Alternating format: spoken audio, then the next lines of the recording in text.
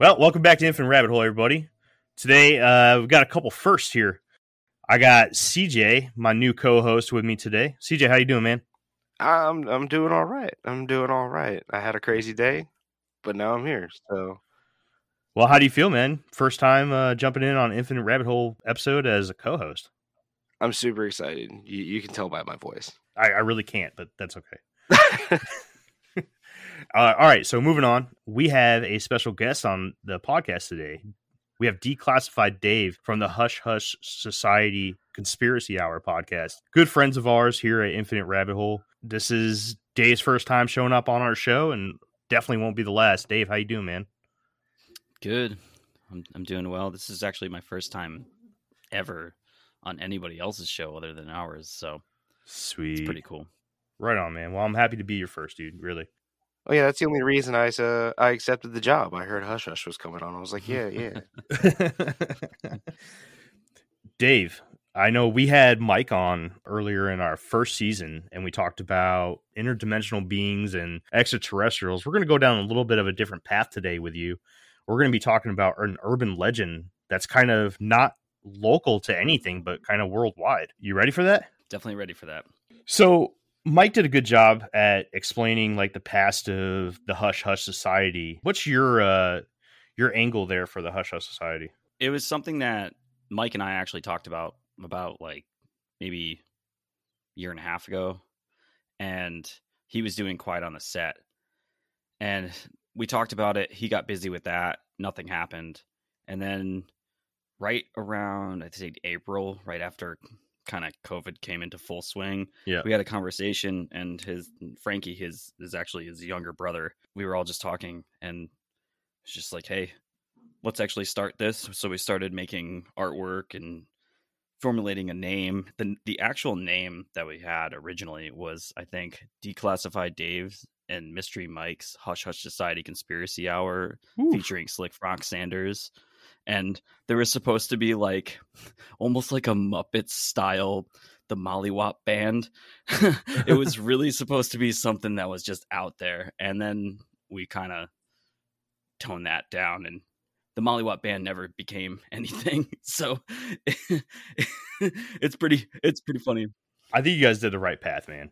Oh, absolutely. Yeah. Okay, 100%. Your titles should fit on one page. Yes. Yeah, it was like 100 characters. It was ridiculous. Gosh, that tag on Twitter would have been insane. Yeah, you wouldn't have been able to do it. It would have been the entire like tweet. Well, good. You guys landed with a good name. It's a good podcast, man. I've urged a lot of people to go and see your stuff. I've mentioned you on a couple other podcasts. In fact, I just recorded on, his name's Dave Thundercloud, and he's a Bigfoot researcher. And I mentioned you guys on his podcast too. I'm not exactly sure when that comes out. It should be out soon. And he was like, dude, I definitely got to reach out to those guys too. So, you know, if you hear from anybody named Dave Thundercloud, that's a reference by me. Just keep my my VIP points going, if you don't mind. He said rep the set. Rep the set. We rep you guys all the time. Like, we definitely want to do some type of collaboration in the near future where we can have everybody on here, you know, and like just we've been talking, so it's we could make that a whole event, get the Cryptotechnical guys on here too, just have like 10 12 people in the chat. Oh, it'd just be mass chaos. Just awesome. We could call it like the Royal Rumble. Yeah. we would make like podcast history if we kept that under control. We can't. If we were able There's no way. No way. Yeah, no, we can't do it. He actually stopped to think. He was like, who knows? Could we? Nah. Anyways, we'll talk about it. I think we could do it. Anyways, Hush Hush, Infinite Rabbit Hole, we work together. That's what we do. Dave, I'm really excited to have you on, man. Now we just need to get Slick Frank Sanders on, and we'll have the whole crew at some point. Frankie's attainable. We can get him on here, and he'd love to do it. He was a lot of fun on the declassified discussions that I do with other folks about UFO sightings and paranormal stuff. And you guys were talking about the triangle UFOs in Connecticut, right? Yeah. I mean, definitely check it out. it's a YouTube exclusive for us, but I don't want to get too into depth about it. But I've had an experience twice in Connecticut where I've seen the black triangle pretty close above my car. I had something similar in Florida too. We'll get together and talk about that one day. For now, I mean, you ready to get into some urban legend? Yes. Today on Infinite Rabbit Hole, we're going to be talking about one of the biggest, most broad-reaching urban legends in the history of the world. We're talking about the Black-Eyed Children today. Dave, when I reached out to you and we talked a little bit about doing the Black-Eyed Children, you said you had to do a little research. Is this your first time hearing about it? No, but it was my first time actually like sitting down and seeing what it was all about. CJ, how much of this do you know? I think the first time I heard about this was, oh man, it's got to be at least 5 or 6 years ago. I think it was on Creepypasta. I think I was where I was at the first time I read a Black-Eyed Children story. But yeah, I mean, the stories are pretty consistent in their description of what they do with like mild variances. That's the creepiest thing about the Black-Eyed Children is that most of these stories are very consistent. We're going to go over a bunch of them. Dave, I know you got a ton of them today, which I'm happy about.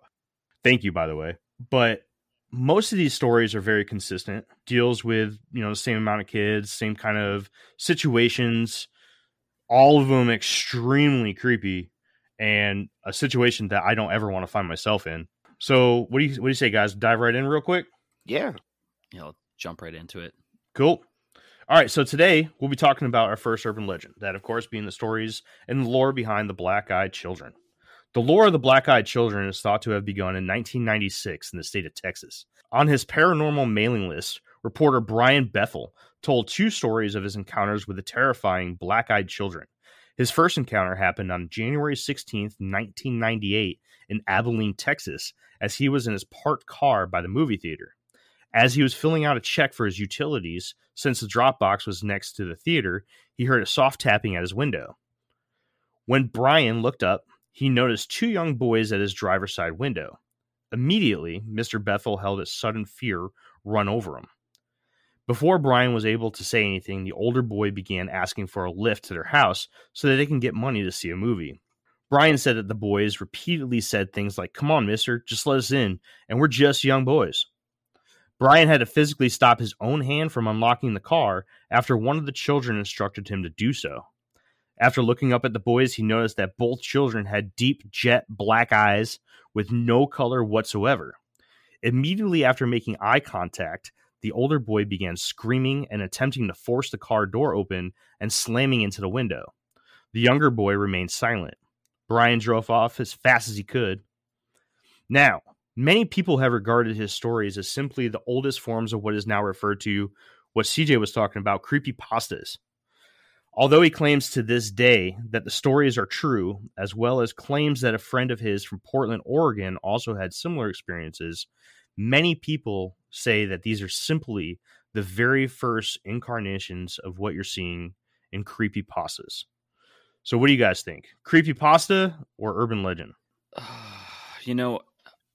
I did a little research like back before the 90s, and there's a couple like paintings, I want to say from the 1700s or so, where there's children with jet black eyes.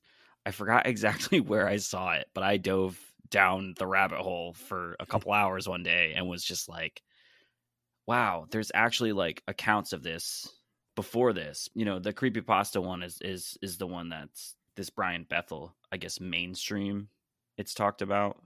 Yeah. But I was pretty shocked to find out that there was actually something older, but I guess not really shocked because we believed in, demons and ghosts and vampires and all those things beforehand and now. So what do you think, CJ?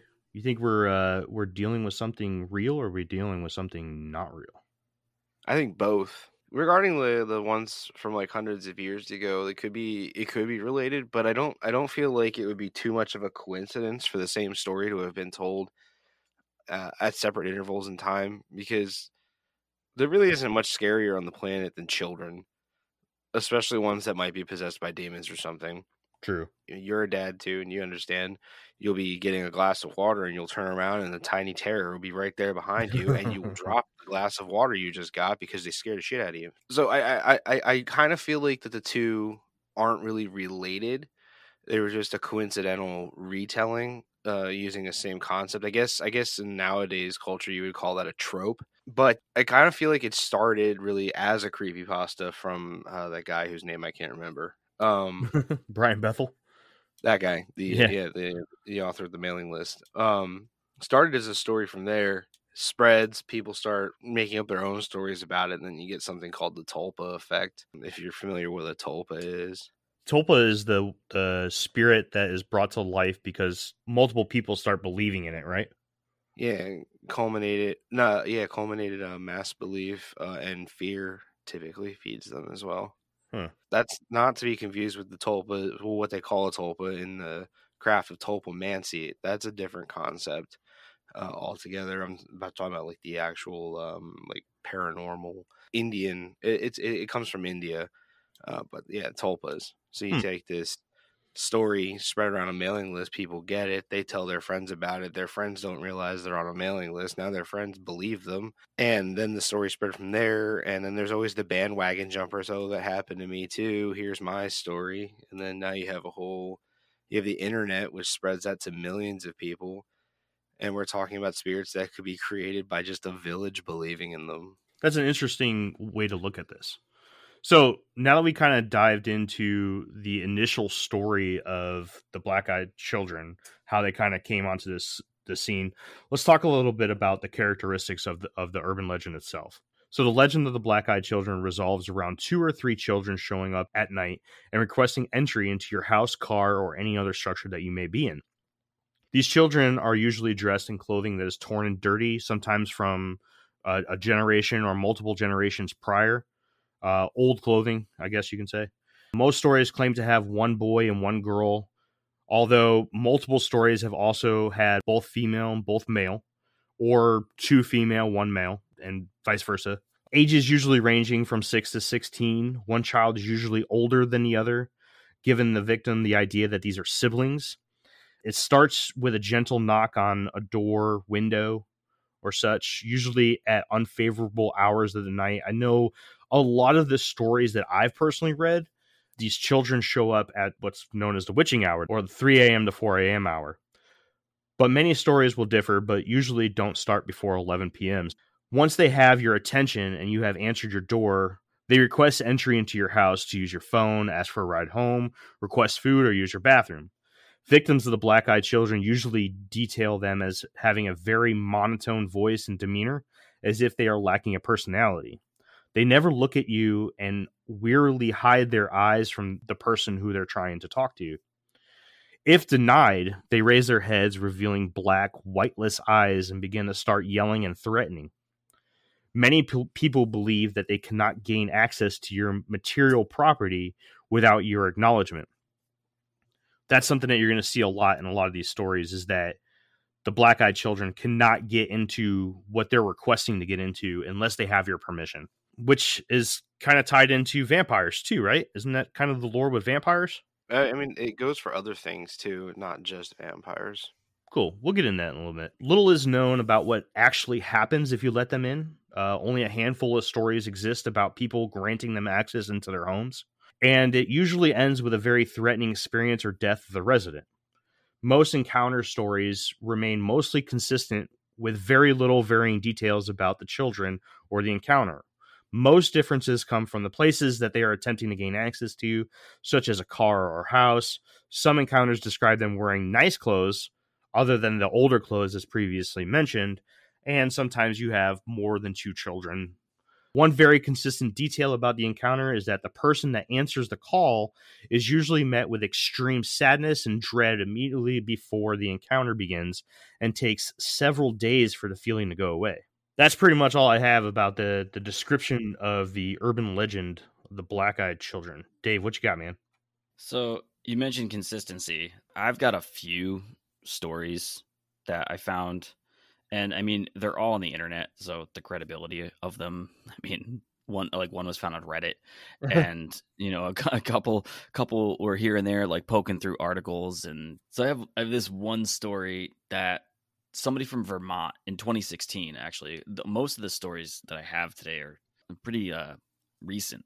This one was a woman who had not only encountered the black-eyed children, but made the mistake of actually allowing them into her home.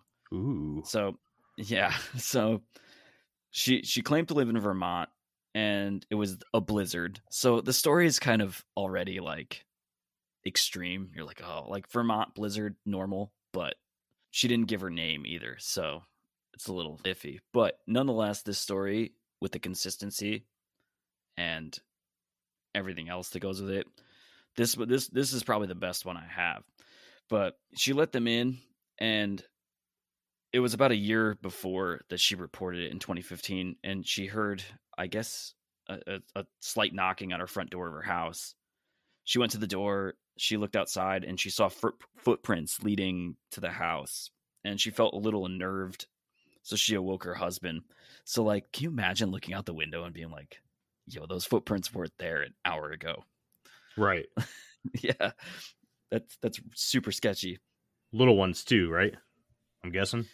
Yeah, I would imagine they were probably like, like, can you imagine not seeing adult footprints? Like you guys said before, kids are scarier. Yeah, they are.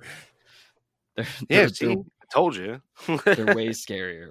So she answered the door, and two children were on the doorstep, a boy and a girl, like you had said. And she noticed them around 8 years old. And the woman recalled that they were not dressed at all for the cold conditions that they were in, and felt instantly unnerved. So again, it's very consistent with some of the other ones. She invited him in. I don't know why she would do that. Such a rookie move. Like, because she's old and her grandma's senses were tingling. And she was like, "Oh shit, kids in the cold! Come on, yeah, get in here." It gets better though. She's such a nice lady. She brought them in. She sat them down in the living room, and she noticed how like one of her cats was actually hissing at one of them.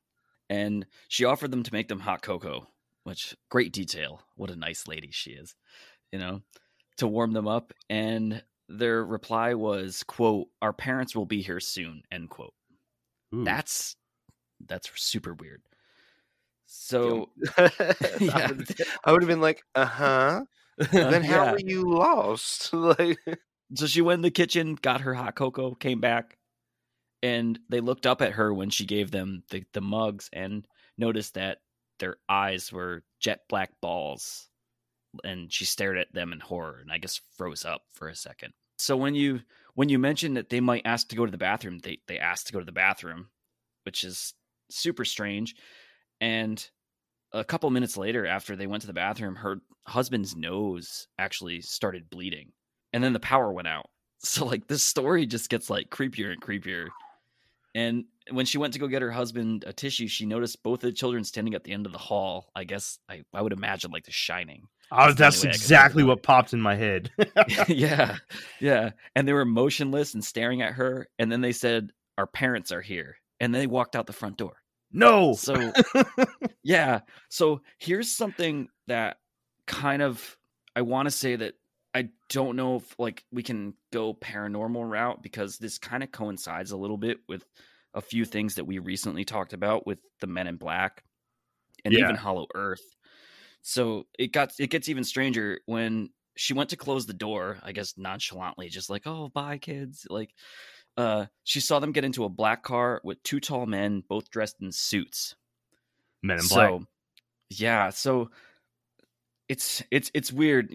Obviously New England has a lot of UFO activity. Oh, yes. And yes. So, yeah. So this kind of goes a little bit into the Men in Black stuff, but in our Men in Black debriefing and in the Hollow Earth debriefing that we did, we talked about the Deros.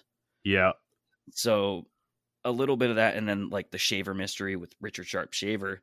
And he claimed that there was a superior prehistoric race that had built a system of caves within the earth, and their descendants, known as the Deros, live there still, and they use their flying machines abandoned by other ancient races to torment us on the surface.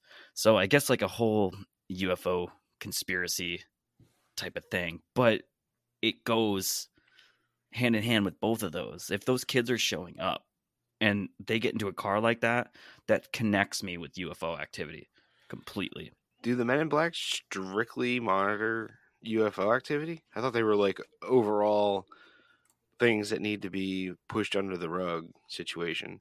From what we got out of it, it was everything that we found that had to do with it came within somebody who had experienced some type of UFO activity, except for one that was just really strange. It was actually like a YouTube video. Me and Mike were explaining it, and we both kind of connected on it. We're like, oh, we remember that video where it was some girl talking to two guys, and it could have totally be fake, but it was a girl talking to two guys, and then I guess she pulled a gun on them, and then she put the gun down and then just left with them.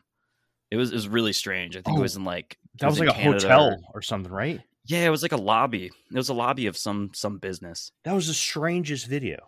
There's tons of theories as to what these things can be, right? Obviously, we look at this and we say this is an urban legend, but let's go down the rabbit hole real quick. Let's talk about if a being such as these black-eyed children exist, what can they be?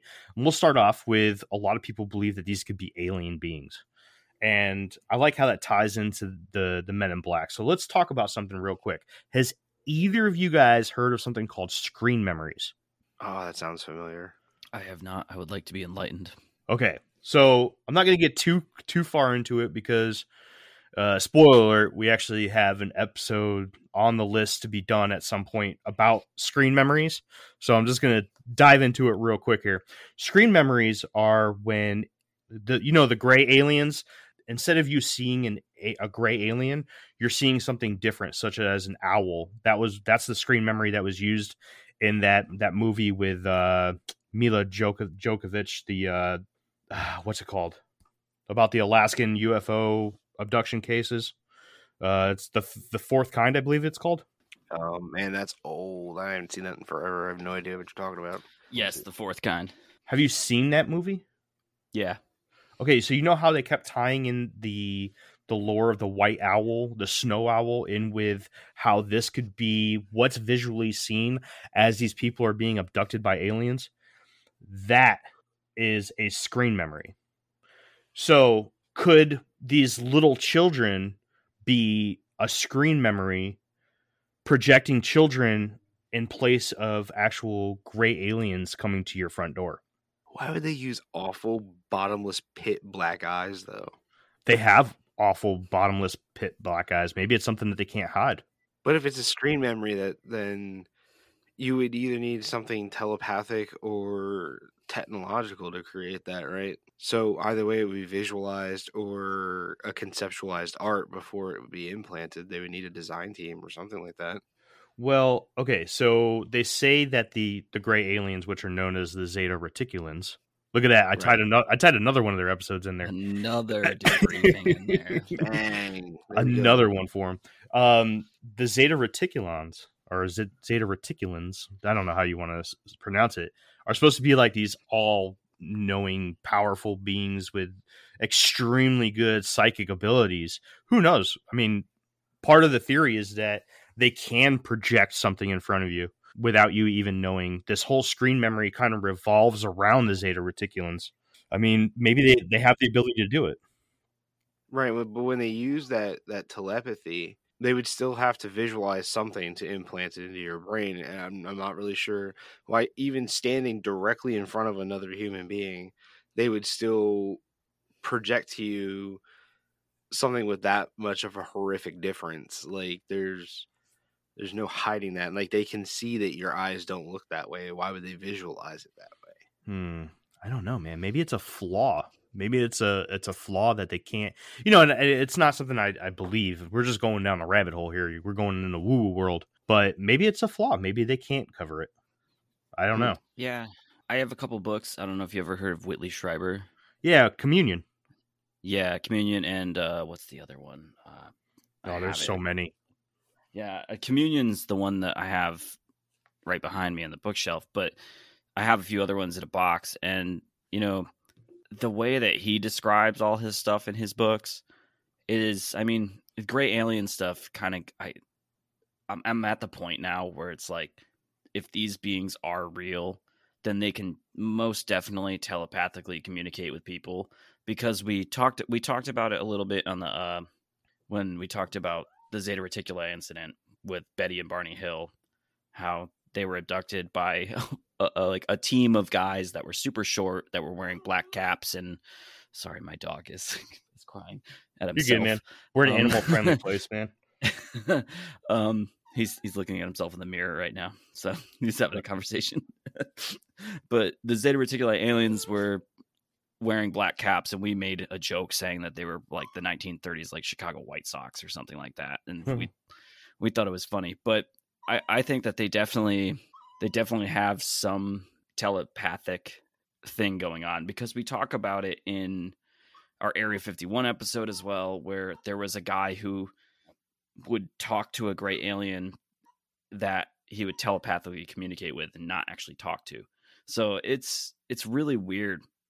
And if these things are showing up, but the only thing that doesn't connect it is, why would they show up as little kids? And then most UFO things show up like with owls, with gray aliens. I feel like they would be like super smart, and even without that, like, just basic observation of the planet as a whole, not just humans but other animals as well, says that, you know, the creatures on this planet have a thing for babies and juveniles. Like, Yeah. as grown adults, like, if you see a child in distress, even if you're not a parent, your instinct to help them kind of kicks in. So maybe they're trying to work that angle. It's funny you say that, because I have another story of a lady that, unfortunately unnamed. I wish these people would come out, but this is some wild stuff, so I understand why. But it also came out in a tabloid newspaper as well. But the actual guy that did the investigating, I guess he's written a few books, but it's not like that out of the ordinary. But it's funny you say that, a kid in distress. So in September of 2014, the Daily Star tabloid ran front page stories about a black-eyed girl who was terrorizing an area of Cannock Chase in Staffordshire, England. I don't know if you guys heard about this one. No. This actually gets really interesting. So Cannock Chase is an area of the countryside. It's about 20 miles north of Birmingham. And this guy, Lee Brickley, the author and paranormal investigator, he examined this case, and he claimed that this woman heard a scream, and she thought was a child in distress. So she ran around in search of the child. And if you looked at this Cannock Chase place, it's like it's just a forest with hiking trails. Yeah, I'm looking at it now. Yeah, it almost looks like just south of the Grand Canyon with like Ponderosa Pines. It almost looks, it's really eerie. I'm seeing a lot of lore. There's a lot of lore to this place. Go ahead. I'm sorry. Yeah, there's definitely a lot of lore. I mean, the area that it's in has a major, I kind of looked it up, has kind of the UFO presence is definitely deep in that area. So that kind of ties that, everything that I've looked up kind of has, I've looked up UFO sightings with it to see if there was like a connotation with it, if it was something that was connected. Yeah. But she heard this child, and she didn't see anyone while she's running around, and then she noticed that a girl dressed in white was standing behind her, and it really sounds like The Ring, man. Imagine running around through the woods, and then boom, some chick draped in white. I mean, that's literally The Ring. I'm already seeing differences in this story. Yeah, a little different. And then she stated that the young girl had her hands over her eyes, and she quoted saying, as she was waiting for like a birthday cake, like a surprise, and was completely silent. And the woman had her young daughter with her, also unnamed, unfortunately. And they asked her if she was all right, which seemed to make her, take her hands off her eyes. And she quotes that's when I saw that her eyes were completely black, no iris, no white, nothing. I jumped back, grabbed my daughter, and when I looked again, the child was gone. It was super strange. So That's really weird. And Brickley also has another account where he says his aunt saw this same being 30 years earlier in 1982, but he doesn't give her name. So, I mean, the credibility of it is a little iffy, but in 2015, a year later or so, somebody was flying a drone over the fields of Cannock Chase, and you can actually see in the background. I'll give you the link for it because you can look it up. You look up Cannock Chase drone footage on Google or YouTube, you'll find it. And you actually see like someone standing there in white, black hair. It's really blurry because it's the drone footage moving quickly, but it matches the descriptions of the alleged black-eyed girl. So it's really weird looking it up. That is so. Little side note here: I am doing what I do and doing research while we're recording because I'm terrible like that. But Cannock Chase is insane. Let's just talk about the weird first, right? There's stories of elves and fairies, werewolves, black cats, and these Cannock Chase murders, where 3 young schoolgirls that occurred in Staffordshire, England during the 1960s, and apparently their spirits roam there too. I wonder if that's tied into it. It's gotta be. It's gotta be. But yeah, some really strange stuff going on there. So there's some differences there, right? So this girl wasn't trying to gain access into anything. She was just stalking them, correct? Yeah, this was more, I mean, Grudge-ish or Ring style. Like or Blair Witch, I guess. Like you're just walking through the woods and all of a sudden somebody's there. I guess the only way I can describe it, because there's another account where I see like somebody saying that they're wearing white.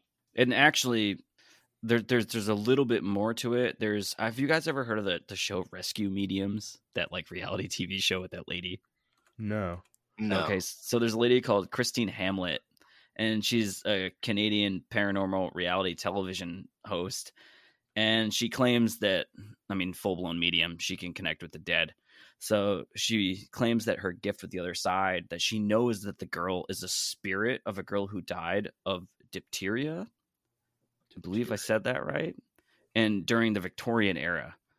And a little bit about that is that the symptoms can cause like noises blocking the airway that create a barking cough as like kind of like croup, which really like did that inspire the writing of The Grudge?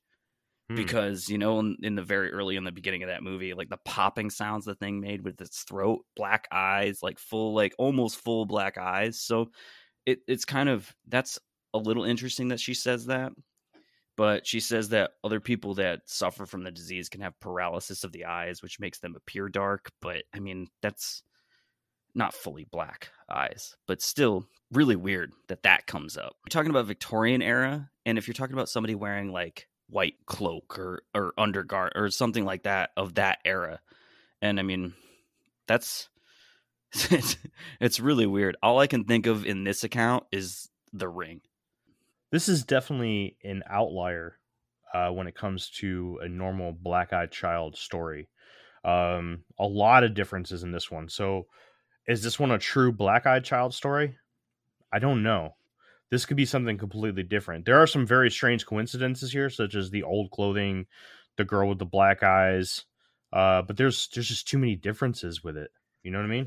With the black-eyed children overall, you only have a few differences over the who, what, where, when, and why situation. Like, you typically see them like 3 different things. They're either like aliens that are involved with Men in Black, or they're demons. They're either doing one of 2 things: knocking on your door or panhandling. Yeah. And then, well, the whole you can't get in without permission stays pretty consistent. But I mean, overall, there isn't too much in the way of differences within the coincidence, because like anyone's that's knocking on your door could easily be panhandling somewhere. True. The only thing is, like, the aliens that are working with the Men in Black, that's sort of the same thing. They just added a +1 to it, so it's not really like a third option. It's more like 1.5. And then, I mean, the demon thing, I don't know how I mean, well, let's talk about that demon thing for a minute, because before you get into that, I forgot I missed one part of this story from Vermont. Oh no. Okay. Hey, everybody. Bear with us while we take this quick break. When you need mealtime inspiration, it's worth shopping Kroger, where you'll find over 30,000 mouth-watering choices that excite your inner foodie. And no matter what tasty choice you make, you'll enjoy our everyday low prices, plus extra ways to save, like digital coupons worth over $600 each week. You can also save up to $1 off per gallon at the pump with fuel points. More savings and more inspiring flavors make shopping Kroger worth it every time. Kroger, fresh for everyone. Fuel restrictions apply. Greetings, I'm Declassified Dave. I'm Mystery Mike. I'm Slick Frank Sanders. Join us on the Hush Hush Society Conspiracy Hour Mondays, where we look into the dark secrets of the conspiratorial world.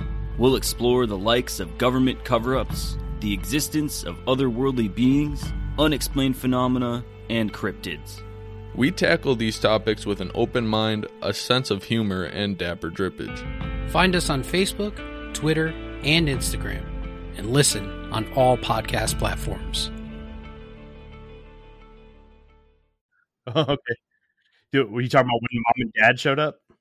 I got into the Men in Black thing, but this was kind of the tie-in for the UFO stuff, is that in the following months, the woman's husband was diagnosed with an aggressive form of skin cancer. And she didn't go into any specifics about it, but she began to suffer regular nosebleeds herself. And she was completely convinced that her husband's health and her health was connected to that night with those kids. So that's a whole weird thing too. It's kind of a big thing, and I completely skipped over it. But that's one of the only accounts where you have that, and that goes hand in hand with, I guess, people who claim to have alien abduction in certain aspects. So, talking about demons, I'm under the assumption that demons don't necessarily look like the demons from the show Supernatural. They're not portrayed as human form with dark black eyes. Now, CJ, you know more about this stuff than I do, obviously. What do you know about demons and their physical features? Well, the original word demon comes from a Greek word daemon, which just means spirit. The word demon, I think was originally applied to that evil entity, enemy of angels and Christ situation. I think that was Christianity that did that initially. But I mean, almost all religious faiths and cultures across the world all have some sort of demon story to them. We have that traditional Christian demon, which is kind of what you see in the show Supernatural, which, with the way their eyes and stuff are, I wouldn't be shocked if that show pulled that from the Black-Eyed Children story. Supernatural loves to pull stuff all over the place. So, but demon wise, it wouldn't be super far fetched, especially with the monotone thing and the whole can't come in your house without permission thing. Because like we said earlier, that applies to vampires, but it also applies to witches and demons, to an extent. And then some people will reach as far as to say ghosts and even angels themselves can't enter without permission. So with them being a demon, maybe I like the alien thing more because I have an easier time believing in aliens, having seen 2 UFOs myself, and I don't really think I've ever seen a demon, or if you count my father-in-law. We don't. Oh man, I'm not even going to get started in certain people. But no, in all seriousness, I like the alien theory more. But demons in themselves as a concept is, in some cultures they're good, some cultures they're bad. There used to be a demon, I forget its name. They used to invoke this demon to attend while a woman was in labor, because that demon would protect the baby from another demon. Some demons are friendly and will help you out and give you things. Others are nasty and they cut deals and steal your soul. Even the Christian demon doesn't always line up. Some people think that Lilith within the Christian faith was the mother of all demons, and then other people say she was the mother of Nephilim or whatever. And in other things, they were fallen angels, and then in other things, they were just beings that Lucifer created. So the whole concept of the word demon is super vague and super broad if you really think about it. So is it far-fetched to say that the Black-Eyed Children could be a demon? No, but yes at the same time, if you know what I mean. Yeah. I feel like it's too convenient. It's like one of those things where an urban legend is playing on pop culture. I feel like Supernatural obviously wasn't the first to take a demon, give it black eyes, and say, this is what a demon looks like. I don't have an example, but I wish I did. It just doesn't seem like it's the first case in which that happened. And when you take an urban legend such as the Black-Eyed Children, I think it's just too easy to tie in a demonic presence into it. And I don't know. It's kind of a lazy answer to the whole thing, in my opinion, if you know what I'm trying to say here. I totally do, because there's a whole lot of people out there who have like Boucher syndrome in like the worst way. They want everything to be a demon. Yeah. They don't like it. It's the devil. No, Bobby. Girls are the devil. Like foosball's the devil. Foosball. I was about to say. Yeah, I call that stuff Boucher syndrome. Yeah, it is. It's a lazy answer, sure. So what do you think, Dave? Well, I've got one more story. Okay. And this one's actually older. It's 1974. So okay. It's a little bit actually before the 1996 account. So, and it's in France. It's in I think it's pronounced Ain. It's Ain, France. And the guy's name, they wanted to be known as Elaine G and Patrick V. So these guys happened to encounter these whatever beings they were. And it was originally investigated by authors Joel Mesnard and Jean-Marie Begorn about two men, Elaine and Patrick. And I mean, it's great that we have names, at least. I mean, whether they're fake or not, at least we have something. True. Yeah. At this point, yeah. They were driving through their small village, and they turned their car around on a street. I guess they were doing a K-turn, and they noticed a property courtyard, and they saw 5 figures who appeared to be all looking at them. And the figures were around, I guess they said, around 4 feet tall, and were all dressed in the same long garments. So it's a little weird. And their hair was down to their waists, and it had solid black eyes.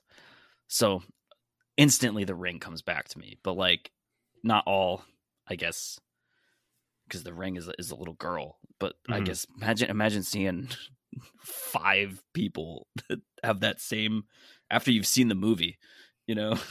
Which they didn't in 1974. But right, no fucking thank you. Yeah, right. And one of the figures actually gestured to them to come into the courtyard. So they pretty much freaked out, sped away. And it's kind of claimed that they said that they returned later with a group of people, probably some friends, but there was no sign of them. But there was a neighbor that said that he also saw the strange figures. He didn't give his name. So that's really, really weird, but also ties into a little bit of the descriptions of the people you saw during the Zeta Reticuli incident with Betty and Barney Hill in New Hampshire. Good tie-in. I'm just wondering, like, if you're going past a place and you saw that and it scared you enough that you ran away, why would you go get a bunch of people and come back to that place? I think it's the mob mentality of the olden times. They used to get the pitchforks and the fire sticks and yeah, I guess I don't know. I wasn't like a lynch mob, and they're just going to go after the exactly. monster. Exactly. Yeah, let's kill them.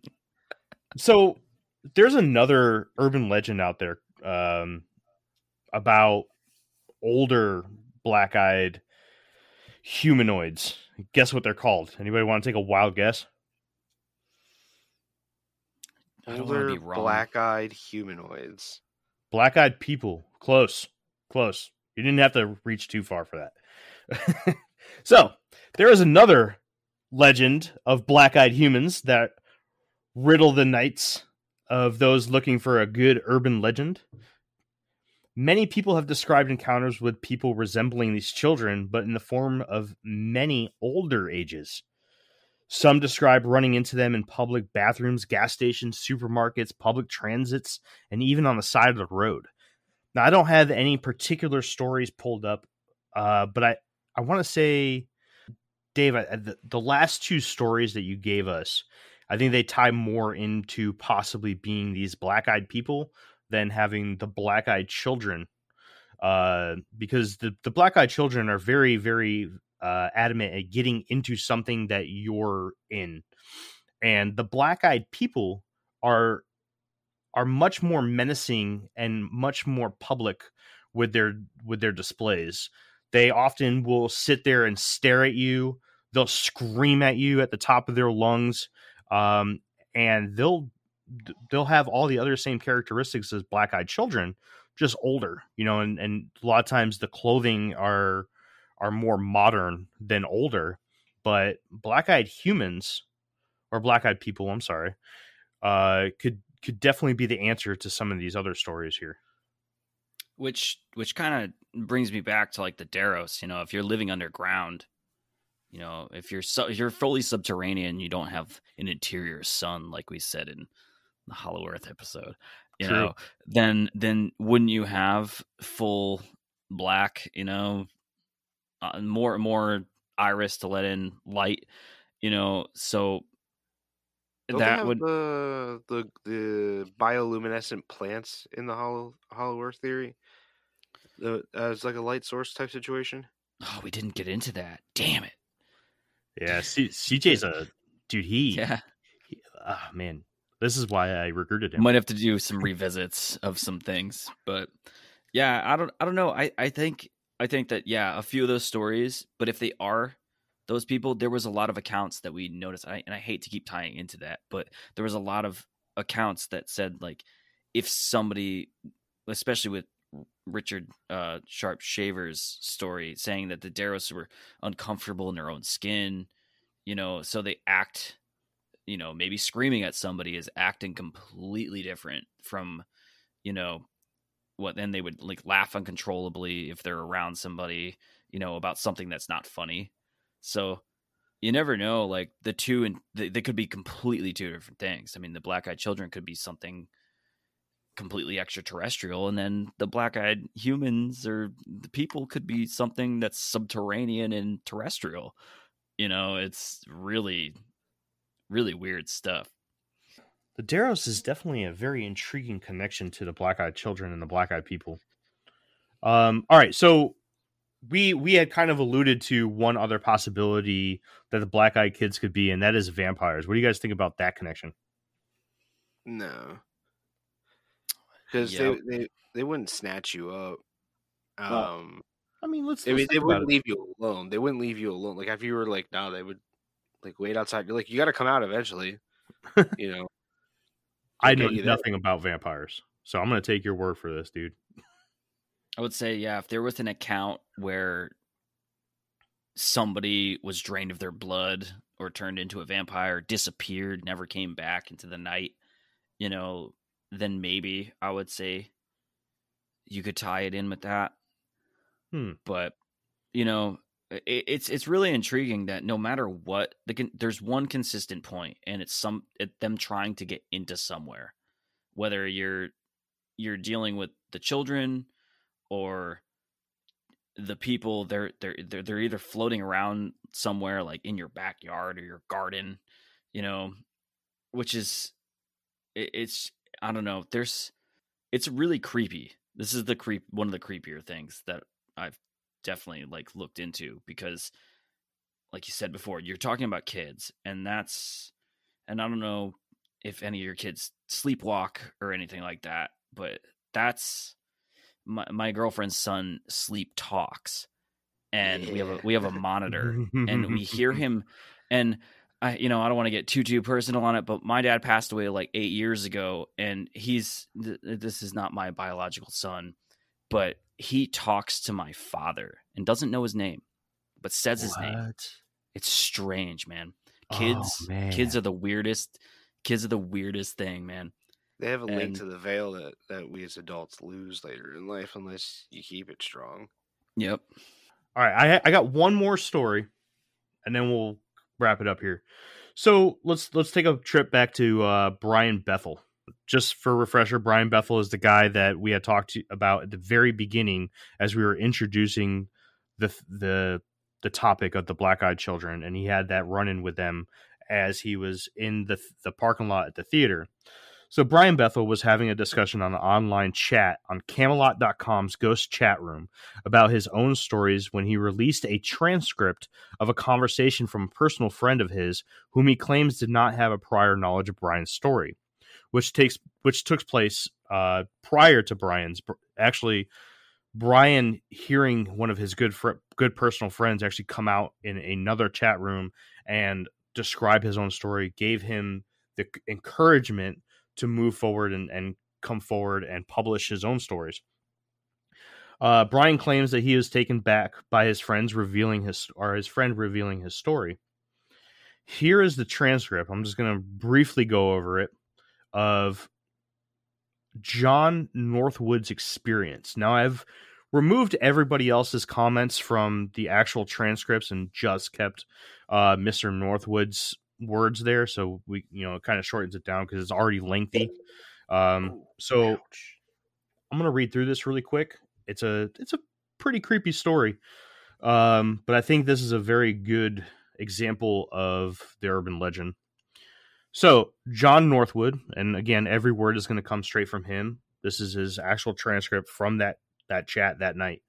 So, do any of y'all really believe in ghosts, or for that matter, kids with funny eyes? Shiver, never going again in downtown Portland at night. I was in downtown Portland after a seminar series on software development.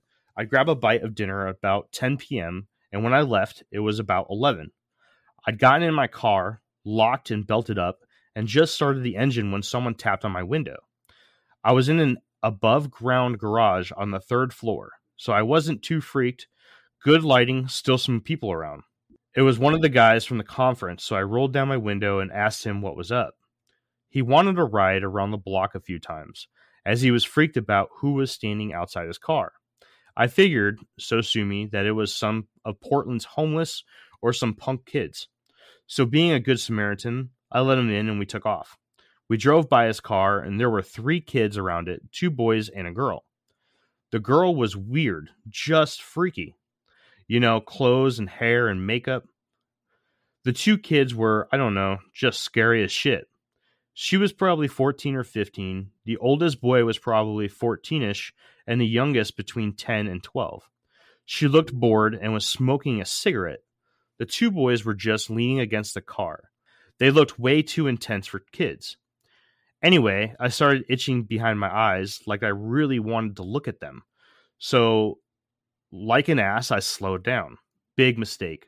The 2 boys sauntered over and the girl stayed against the car. The oldest was on Doug's side, the guy from the seminar, and the youngest was on mine. I made sure the doors were locked. I love electronic locks, and asked why they were standing around his car. The young one said, "It's scary out there all alone, and we just wanted to ride home." The oldest one said, "You promised you'd help us out." And Doug said, "I don't even know you." By this time, I was really on edge. I felt caught between throwing up and jazzing. Adrenaline does that to me. All of a sudden, Doug said he was getting out of the car, and I told him not to. As soon as he reached for the handle, the 2 kids, I don't know how to say this right, they looked a lot older. Their faces were somewhat drawn, and their eyes were solid black. Edge to edge, no pupil, no iris, nothing. Just a liquid black pool. I just about wet myself, slapped the car into reverse and burned rubber backing about 60 feet away. They started running after the car, so I spun around one of the support struts and we took off. I kid you not, I was convinced that if they got a hold of the car, I was going to die, and not in anything approaching a pleasant fashion. Anyway, the oldest one was at the bottom of the garage when we came out, and almost made it to my side door. We'd gone down from the 3rd floor doing 30-ish, maybe 35 around the ramp. He'd beaten us down the stairs and onto the sidewalk. Anyway, we left him on the corner, and when I turned back, nothing. He was gone. Doug just about passed out.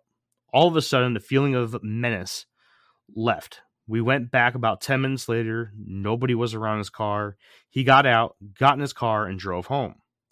He said that he had met the young one earlier in the evening and had said that he'd taken him home and even given him a short ride in his car to the seminar and told him to wait. Apparently, though, the older brother scared him, so he felt that all bets were off. I was behind him about 45 feet when the feeling of menace hit again. At that moment, Doug misjudged going across an intersection on a yellow light, and his car was hit by a truck, and he was killed instantly. I gave a police report, and the whole time felt really freaked out and very exposed. I got back to my car, got in, locked the door, and waited. I saw the kids again from about 2 blocks away. I'm not making it up. I'm not thinking they were vampires or something like that, but they weren't as pale. They weren't as skinny, and they felt a damn sight more menacing. I quickly left. My own concern now, though, is that this upcoming Wednesday, I'm going back to the area for another seminar and won't be leaving until 9:30. I'm freaked out, people. So that's it. That was the story of Jonathan Northwood. Pretty typical Black-Eyed Children episode there. And this one is one of the few cases where I've read or watched a video on where somebody actually died because of one of these things. That's a long one. I understand, but I felt like because it tied in with Bethel, that this was something that needed to be said. It was a very dark story. And this is like your just like the one in Vermont. This is your stereotypical Black-Eyed Children incident. Now you can scour the internet; it's all over the place. This is basically what you're going to see. Something along these lines. Something where these kids come up to you, they want into wherever you are, and then as soon as you don't give them what they want, they freak completely out. Sometimes leading into the death of somebody. I'm wondering if like the whole death thing, like, what if they're like a sort of Grim Reaper, Ooh. or what if they're banshees? Tell us a little bit about a banshee. Well, banshees an Irish and Scottish mythos. They're basically a female that died a violent death and comes back and wails as a warning of death. Yeah, premonition of death. Yeah. Yeah, tradition. In more modern times, they can kill you or whatever. But like realistically, like in the original story, they were either a maiden that died violently, and they'll come back and they'll warn you, or they'll be attached to a specific family and they'll warn members of that family that death is imminent. There were other ones that they were females that died a death. These females were of a profession. I can't remember what it's called, but they would like perform at funerals in exchange for alcohol, which would be considered a sin. And that's like the two main original tales of a banshee. But they warn you of death in its imminence. So like with these kids screaming and hollering, maybe that's what that is, you know. But yeah, like I said, they could probably maybe be like a Grim Reaper type of thing. I think the Grim Reaper is very intriguing. Because even the one that was in Vermont, you said that her husband ended up passing away? Yes. And then she had her own conditions as well. That's insane. Okay, cool. So let's start wrapping this up, guys. All right. So, Dave, you're our guest. What do you think? Is this an urban legend? Is this real? And if it is real, what are these things? I want to lean more towards urban legend, but if you're going to take, I mean, I guess again, the credibility of some of these stories, you know, with no names and you just have dates and locations.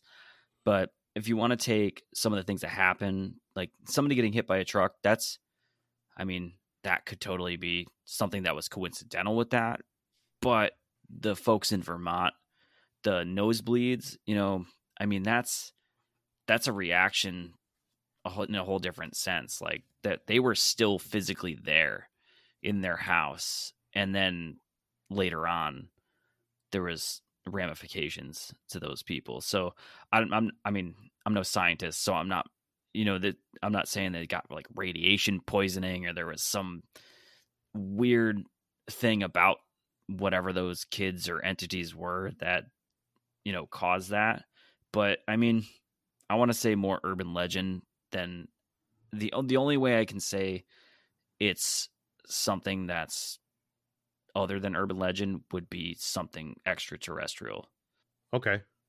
CJ, what do you think, man? I'm with our guest here on that one. I had a couple of ideas about it, but I like the extraterrestrials. I mean, Occam's razor, the easiest answer is usually, the simplest answer is usually the right one. So you could say demon. All right, that's fine. But I like the idea of them being an alien, just the way things line up, and the effects of human psychic powers on other humans who don't use psychic powers or are used to being around them. Like, there are effects that too, such as nosebleeds and things. So the alien thing makes more sense to me. So there's a lot of stories where the Men in Black are tied into the Black-Eyed Children.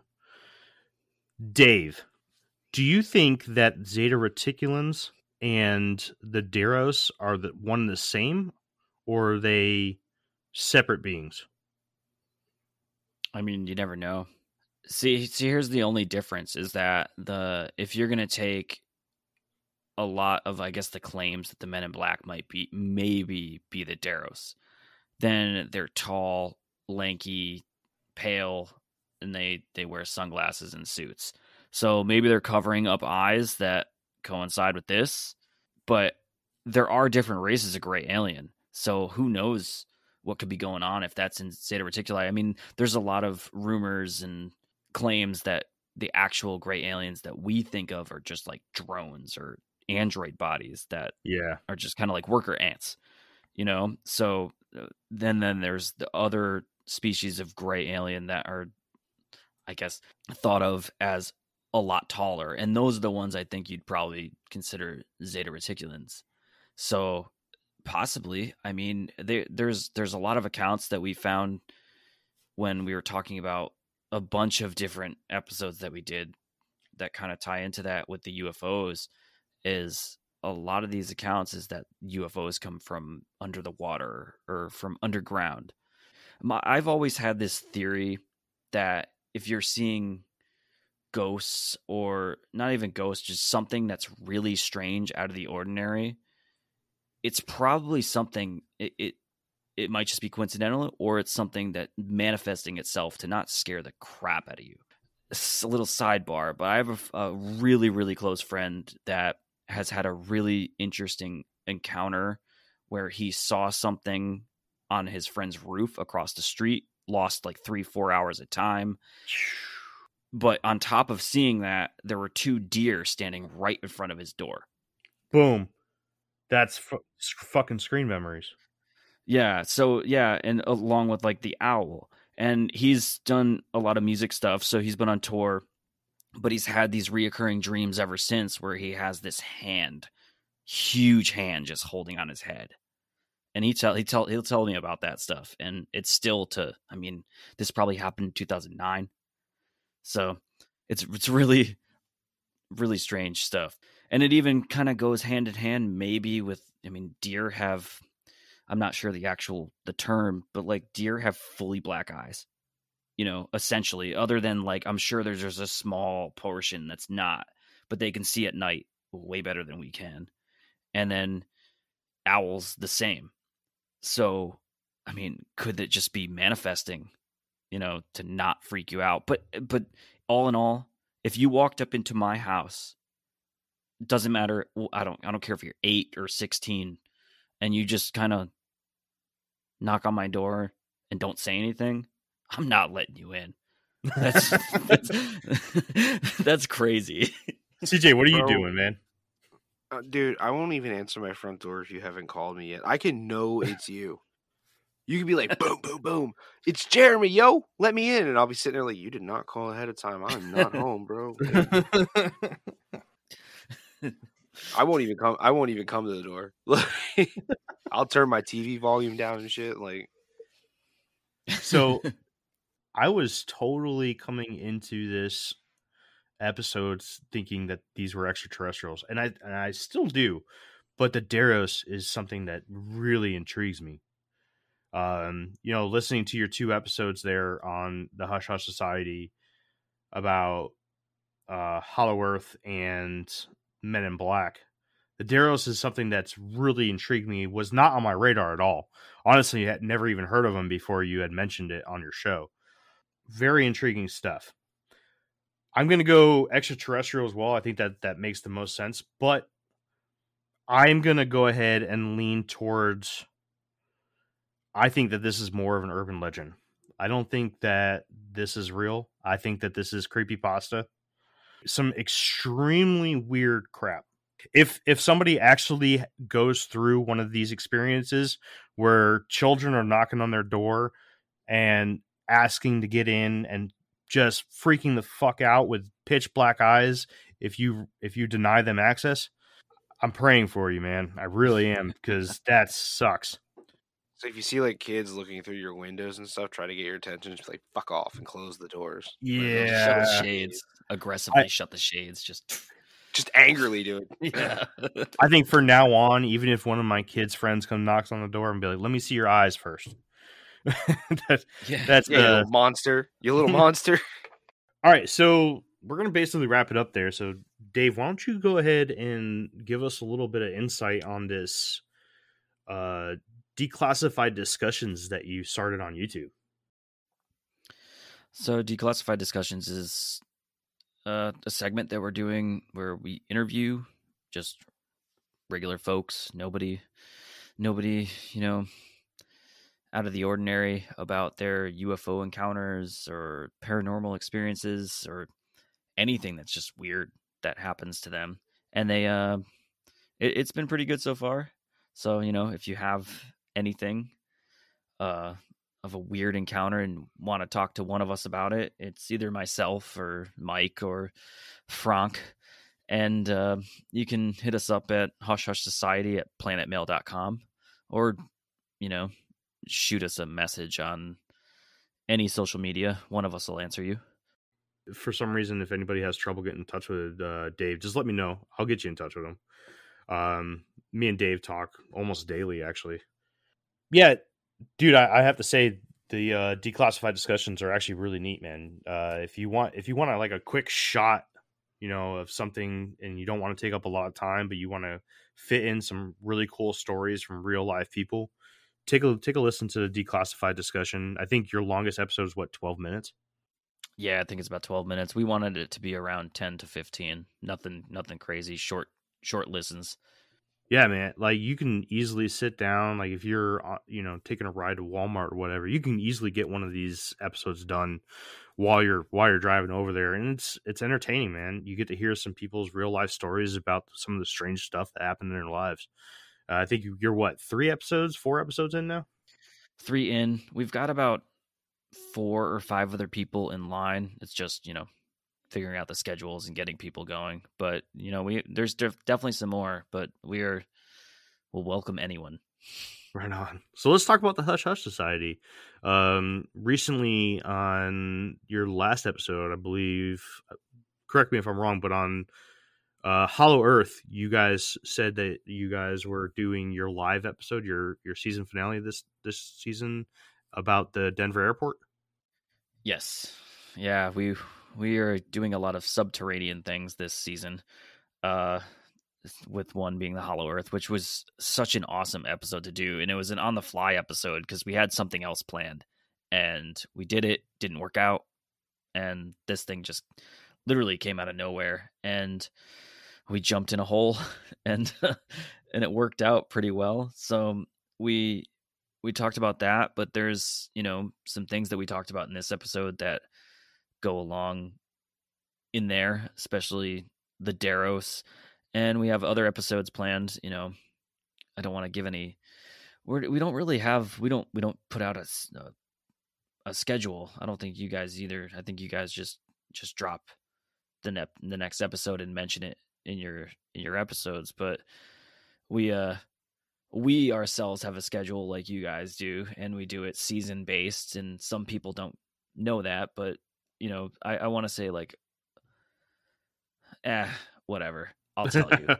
We're doing an Antarctic episode, and it's gonna tie into some other things in season 3 that is either gonna piss people off or not piss people off. But you know, it is what it is.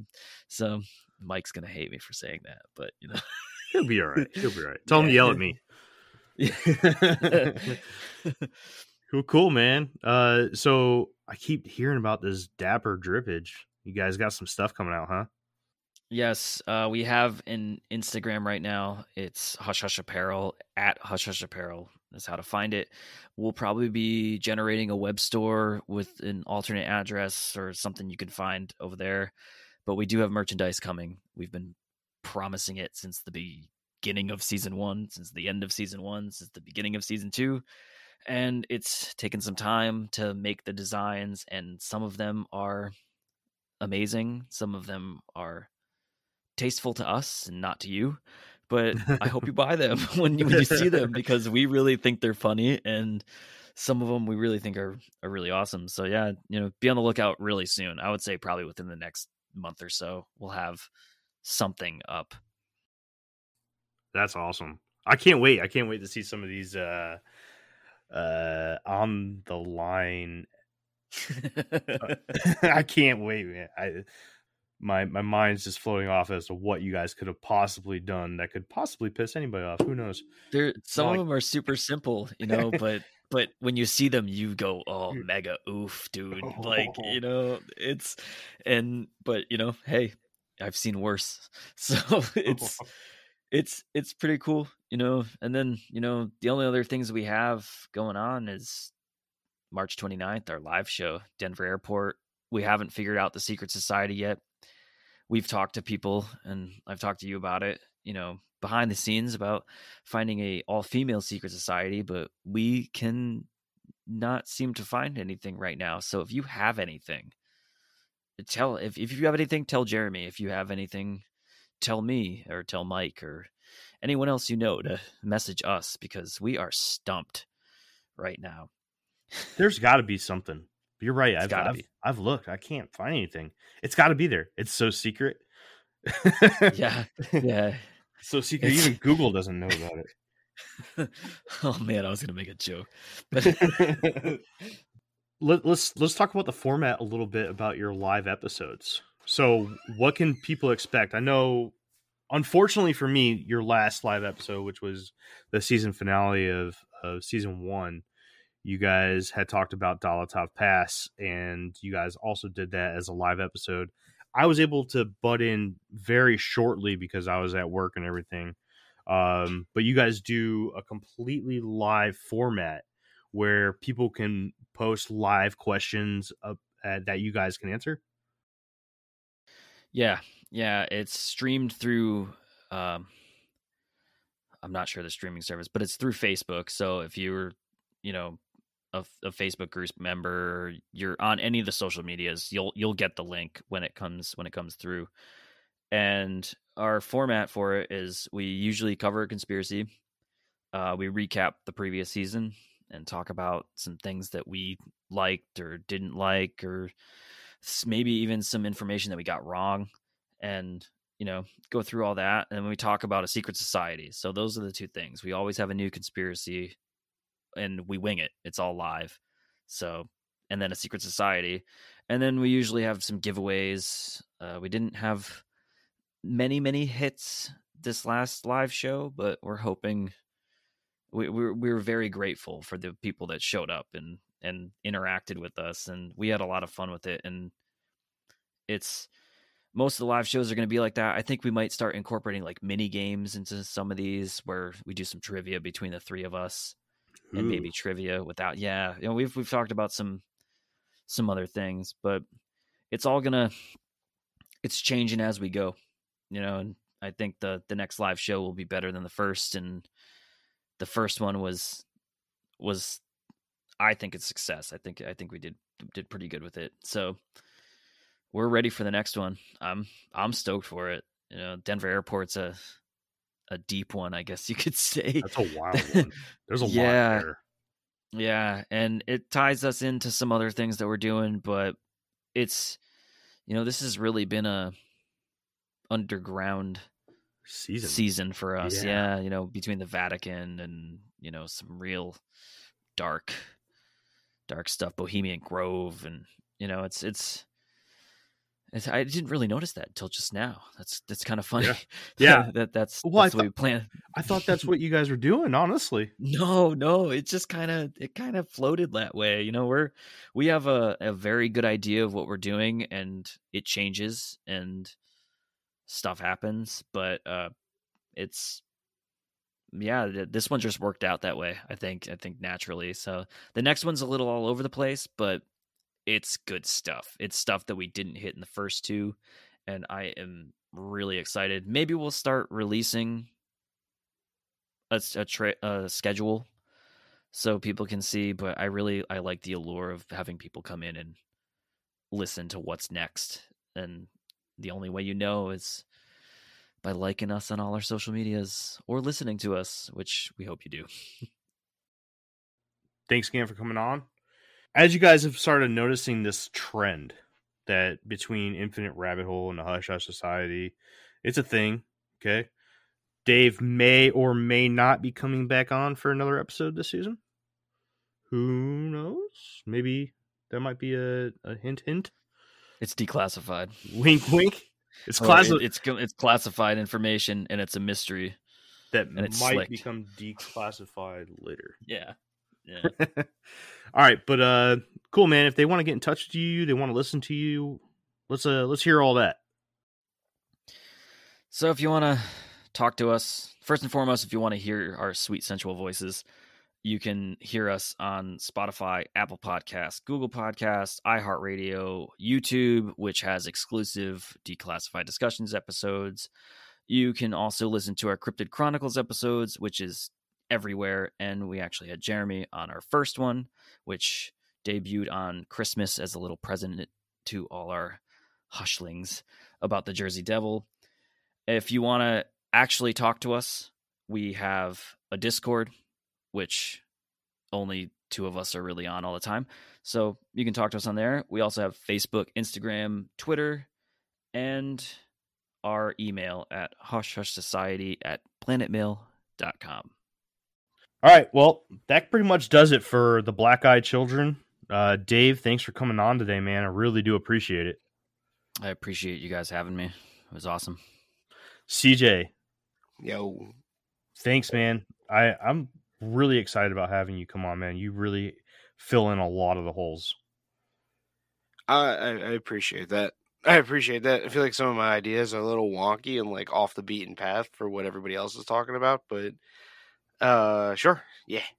And that's literally why I wanted you. We need that. Infinite Rabbit Hole, we kind of pride ourselves on having different viewpoints on a lot of different things, and I think you fill that hole very, very well. Jake will be missed, but I think that you're going to do just fine. And you're going to bring a whole new aspect to the show, and I think you proved that today for sure. But that's it, guys. Until next time, we'll see you down the Infinite Rabbit Hole. Hey, everyone. Thank you for joining us on this episode of Infinite Rabbit Hole. If you'd like to reach out to us, you can do so at infiniterabbithole@gmail.com. Follow us at facebook.com/infiniterabbithole. Follow us on Twitter at twitter.com/infiniterh. Follow us on Instagram at infinite_rabbit_hole. We're always looking for someone that has a story to share. So if you feel like you've experienced a strange encounter with something that you can't explain, reach out to us. Let us know. Come on, have a good time, tell your story. And if for some reason you don't want to show up on a podcast, send us a letter in our email in a format that we can read to the fans, and we'll be more than happy to read it to everybody. Well, that's all for this episode. We'll see you next time down the Infinite Rabbit Hole.